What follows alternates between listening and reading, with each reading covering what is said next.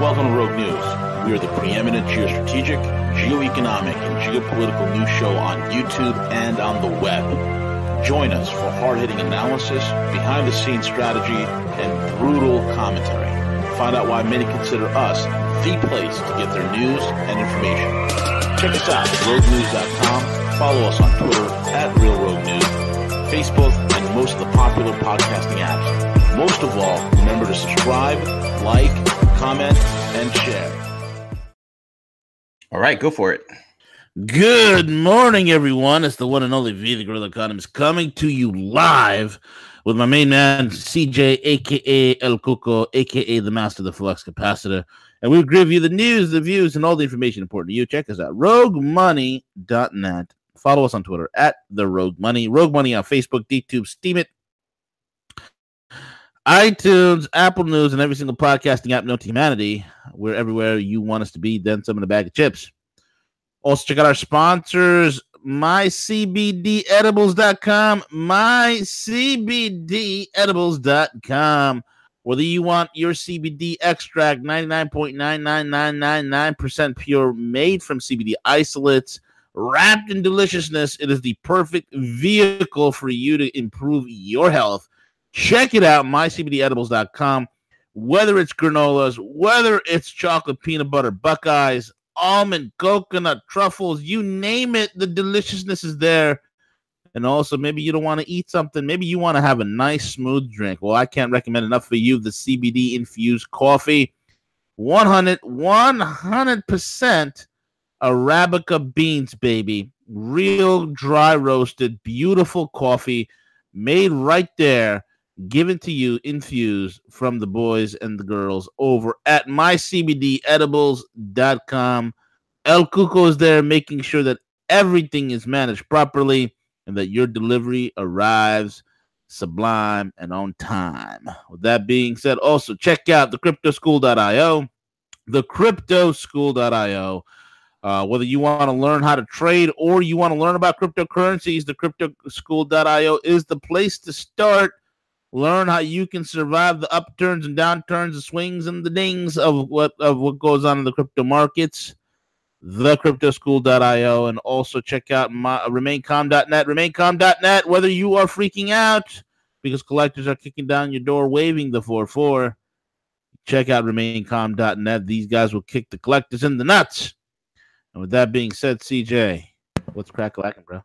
Hey, good morning, V. I'm doing great. How are you this morning? I'm doing well, man. A little relaxed. Thank God it's Tuesday. It feels like it was a Wednesday when I woke up this morning, Siege. I didn't realize it was a Tuesday. It does feel a little bit later in the week for some reason, V, and I can't point. Maybe it's because of the last couple of nights that we've been forced to kind of watch the news cycle with maybe just a little bit of information about important happenings in the world, V. Yeah. I mean, there's a lot of important happenings. Why don't we start off with a very important happening that just happened yesterday? My God, I mean, Donald Trump has set history. Before I even get into that, did you see Dennis Rodman crying? I did. Yeah, I did. It was great.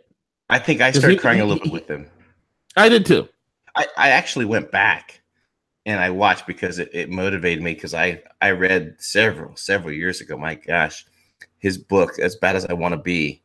And long story short, go into it. I watched his highlight reel. I watched his induction into the NBA Hall of Fame. His entire life has been a very emotionally charged individual, V. Yeah. No doubt about it.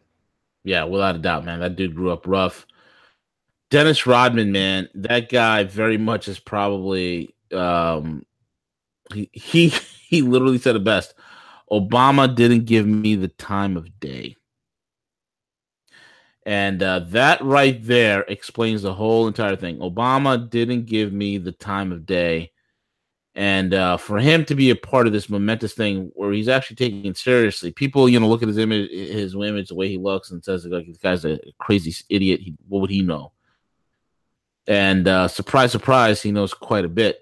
And and that's a great place to start, because I'm witnessing a lot of people not understanding it, because they don't take the time to research. They don't take the time to understand the significance of the role that Rodman has played with the negotiations, with building the relationship with Kim Jong-un. I mean, there's a long history there, right? And we have this MSM, we have this radical left that are utilizing it strictly just upon Dennis Rodman's race. They're like, oh, here we go again. They want to point out just another black man supporting Trump. That's not it at all. Stop with this stupidity. Do some research. Get off of your MSM, your whatever you watch, whatever you're tuned into, to do some research. And with a quick, easy search, you can find out that Dennis Rodman, with his basketball diplomacy, as much as people want to laugh that off, that started several years ago, that he made inroads to kind of help build and forge this relationship. And you guys got to look at it this way, right? This guy, you said about dude, it took years and years, and he made inroads. He made inroads to a hermit kingdom, a country just completely cut off from every other country in the world, and every diplomat, that has tried to get into there, from the Western sense, has failed miserably. Dennis Rodman was able to achieve that. Dennis Rodman was able to pull that off. Dennis Rodman was able to get these things together and really kind of soften Kim up in a little way. I have no doubt about it. And it's quite remarkable to see that Trump and Kim's historic meeting. It's an amazing event. It is. It is a huge event. And this event, folks, it's momentous, and I think it's the most dominating event of all in all the headlines, because you simply cannot ignore it at this point.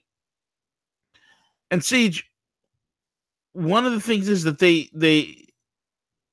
signed, and you might want to break this down. Trump and Kim signed a comprehensive letter to end historic summit and follow on to agree with negotiations, and those negotiations are ending nuclear proliferation in the Korean Peninsula.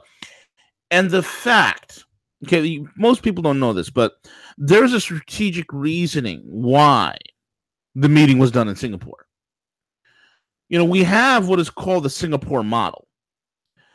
And the Singapore model, the Singapore model is a model where everybody's so diverse. Singapore is a very, very diverse country in Asia.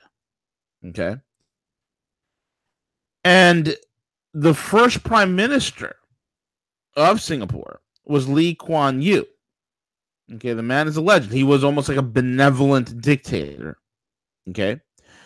And this is a guy that took Singapore from a backward third world port and made it into a first world commercial hub, made it into a merchant and shipping powerhouse, made it into the absolute envy of the world. And then he retired. And that is Lee Kuan Yew. And the Singaporean model, folks, is there's people of so much diverse backgrounds there that you can, and they're so intermingled that you really can't hate on anyone there, number one. And the Singaporean model, most importantly, shows what can be done when you have right people in charge and in control. And this guy, the late Lee Kuan Yew, goes down in Singaporean history as one of the most benevolent individuals that really loved his country. And he built it up. He built up Singapore, created a parliamentary form of government, and then he stepped down and handed off power. And now Singapore is what it is today. That guy did that. So to bring Kim in, Kim, who only understands this totalitarian way of doing things, Kim understands that, hey, you know what? Here he is. He's in Singapore. He's staying at these nice hotels. He's eating delicious food from all over the place. He sees I mean, guys, if you haven't been to Singapore, Singapore makes any place in the United States look like a toilet bowl. I mean, it is freaking gorgeous, clean, done right, very, very like non-existent, very, very low crime, very safe place. And Kim is looking at this saying, hey, you know what? They are trying to psychologically foster into his psyche that, hey, man, you could be. And there's a chance here. If goodness will prevail in this world, if goodness can have an opportunity to take root and prevail in this world, there is a chance that Kim Jong-un could have a complete 180-degree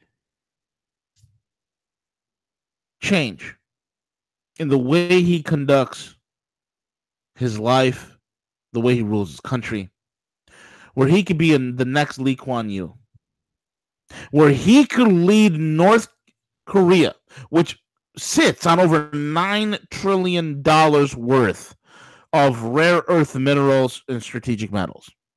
Okay, they are mineral rich. He could be the one.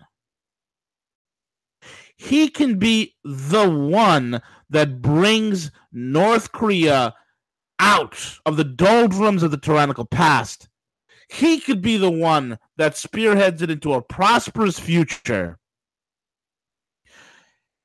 and then steps back after he sets up a parliamentary form of government. And then maybe he could be the one that unites the Korean Peninsula, making, for the first time in a long time, one Korea instead of a North and South Korea, but one Korea. And then he could step back and go down in history. And go down in history as a hero. As someone who was turned back from the brink. I mean, think about it. This is terrifying to the deep state. This is terrifying to the liberals. Terrifying, CJ. My God, the DNC is shaking in their boots right now. Terrifying. And the man who helped broker in on this, the man who used the influence, I mean, this is remarkable. Because when you objectively look at the situation of how Trump is dealing with this, when you objectively look at it, you see that he's working with the Japanese. You see he's working with South Korea. You see him working with the Chinese. He's working with the regional powers there to create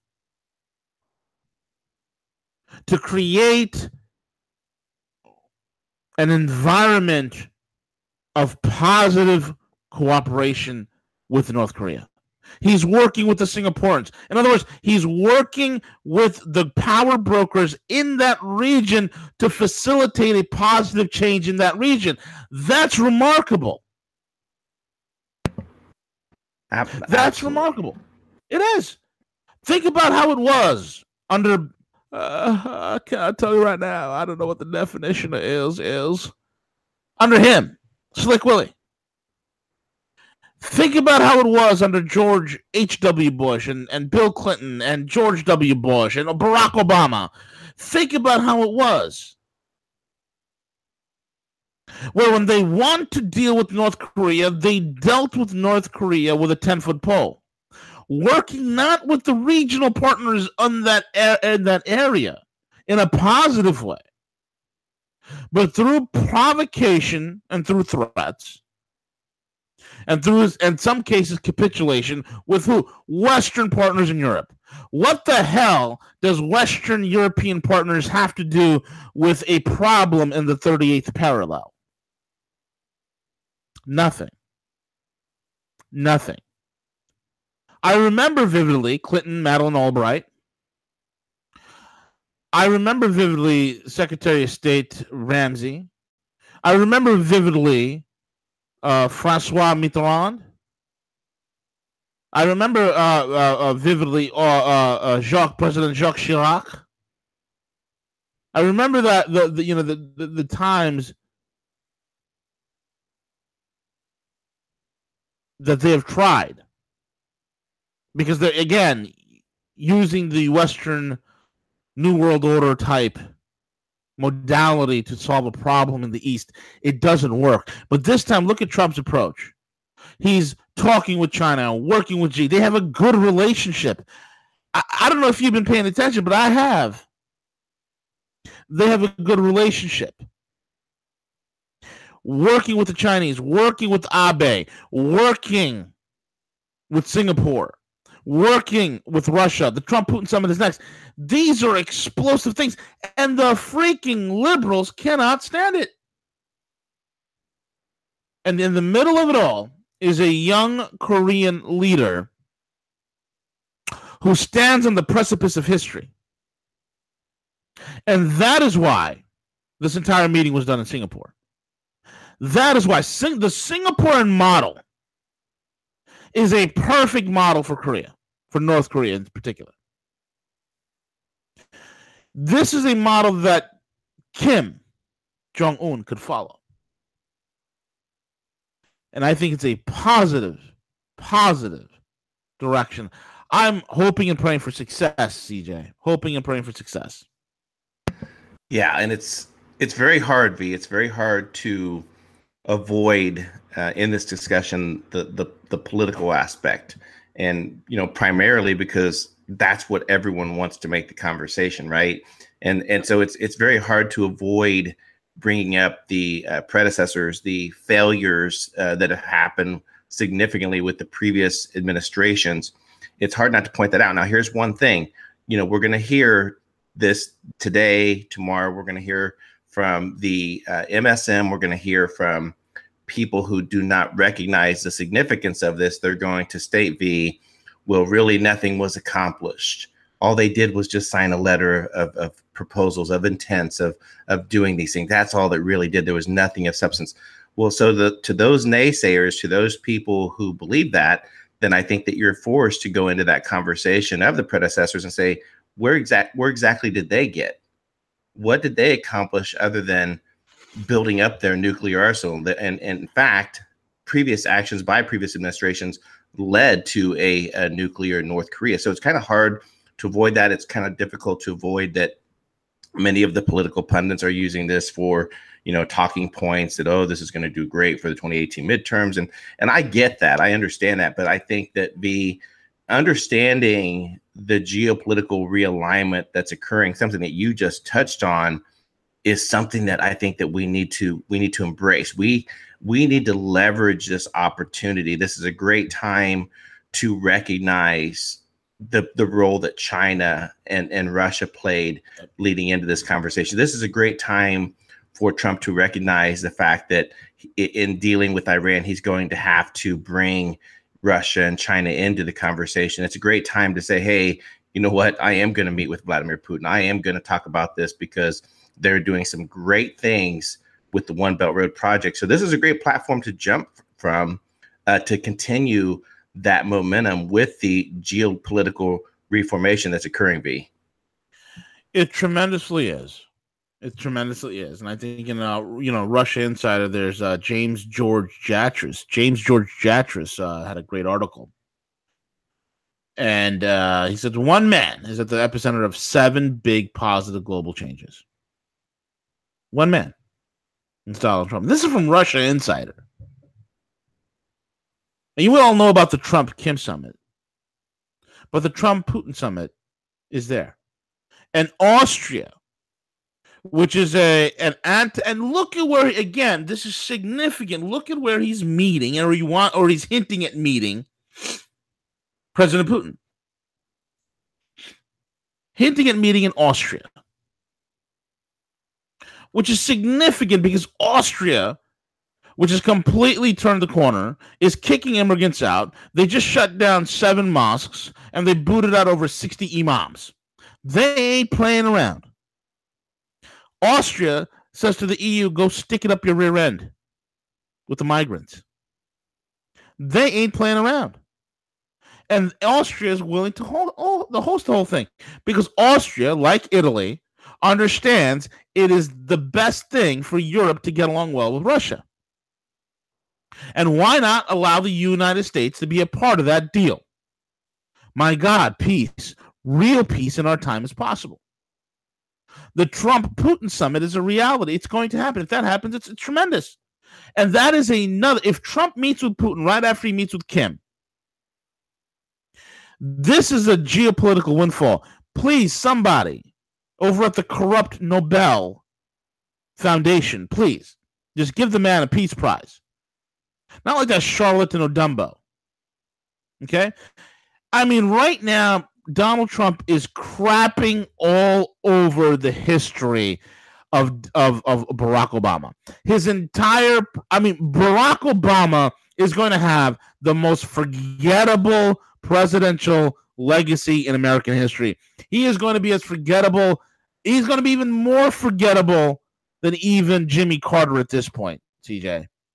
Even at this point. Oh, absolutely, V. Absolutely.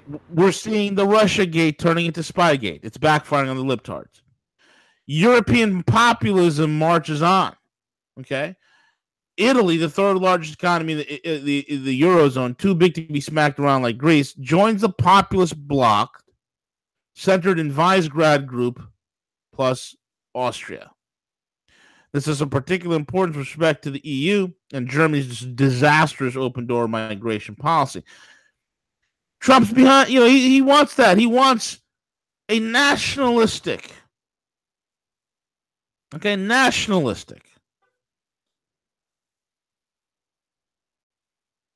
governments to be rising in the EU.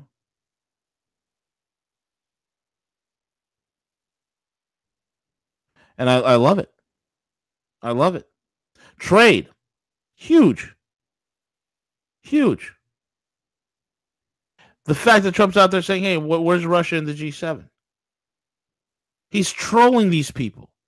So these are all positive news. And folks, like we said, when he does good, when he's doing the positive thing, I never once sit there and say, hey, Donald Trump's part of the establishment. Donald Trump. No.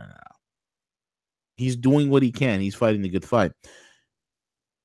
Does he mess up? Hell yeah. We call it out over here. But when he does good like this is good. This is good. This is positive. This is positive. So Q or no Q, Trump's changing the game in a very bigly way, CJ. A very bigly way. Yeah, I mean, the G7, the Insolvent 7 meeting, was just a pure example of the changing of the guard that's occurring, V. And Pepe Escobar wrote a great article. I'm going to pull it up here real quick that he significantly talks about the meaning behind that, where we witness, China, Russia having a completely separate, economic forum. And look what happened. Look what transpired at the Insolvent 7, right? Where they want to stick to the old guard. They want to stick to the old paradigm of the things that's occurring. But look at the new relationships that Putin and Xi are forming. Look at what specifically is happening with the inroads that they're making, everything from infrastructure to energy. This massive shift that's occurring in the economic development that's occurring. And yet we need to have a seat at that table. So why not break away from that old guard of the Insolvent 7, Insolvent 6, whatever they are, and join with this? I mean, it's a great opportunity to say, you know what, I've made an accomplishment here. I am going to meet with Putin. I'm going to meet with Xi Jinping. We're going to talk about the One Belt, One Road, how the U.S. could help in terms of in infrastructure. I mean, if you think of where we are technologically, B, and the fact that we don't have any type of really, high-speed transit, there's several aspects of other technology that could be improved here in the States. I mean, it's just a golden opportunity for us to embrace this and join with that movement. Yep, absolutely. Absolutely. It's a stark contrast to what Angela Merkel is proposing alongside with her Canadian girlfriend, Justin Trudeau. So anyway, what else do we have, man? What else do we want to touch base on? Something to keep an eye on? Yeah, let's jump into that one, V. All right, so the New York Times has this report out there, and it's unverified, but it's something that you should be mindful of and keep an eye on. Let's see what transpires. It could be disinfo for all we know. The New York Times reports that the United Nations is pulling its staff from a besieged Yemeni port of Al Hudaydah. You ever seen the movie with Sacha Baron Cohen called The Dictator? Yeah. Wadia. He's from Wadia. Al-Hudia as a massive assault on the country's only humanitarian lifeline appears imminent. UN staff played a key role in delivering foreign aid through what is now one of the besieged country's only humanitarian access points to the outside world, through which 80% of humanitarian aid flows. The New York Times details the UN evacuation comes after member countries were told that an attack by forces led by the UAE was imminent, according to two diplomats briefed on the matter. Houthi and other allied Yemeni tribal forces have held the port city of 600,000 for the last 2 years after ousting the Saudi-backed government in Sana'a 3 years ago. The Saudi military coalition, currently besieging the country through airstrikes and sea blockade, claims Al-Hudia is a key arms smuggling point through which Iran supplies the Shia Houthis, including sophisticated ballistic missiles which have hit locations inside Saudi Arabia within the past year. This is definitely, guys, something to watch. Look, it don't matter what Saudi Arabia does. They can't close off Yemen to the outside world. Just can't do it. What I would tell you right now is the Saudi venture in Yemen is doing poorly, and it's going to end miserably for all of them. So that's my take on it. That is something to watch. So it's not really a U.S. Saudi coalition assault. It's really a UAE Saudi coalition assault. Again, folks, the Middle East is being rearranged. I spoke about it the other day in terms of energy and energy policy. Oil is not the big thing that it once was in that region. I think that's it, dude. I think we covered the gambit. Yeah, just, and I've said this before, so it probably sounds like a broken record, V, but now's that time where the attempt to control the narrative of what's happening. And right now with the news of the meeting, that there's a significant amount of momentum going. Let's just be mindful of that and watch today, tomorrow, of any other type of an event, something to attempt to change the news cycle, to try to gain the narrative back. That's what they do time and time again. So just be cautious of that these next few days. Yep, absolutely. And with that being said, CJ, we are over and we are out. Take it away, my man.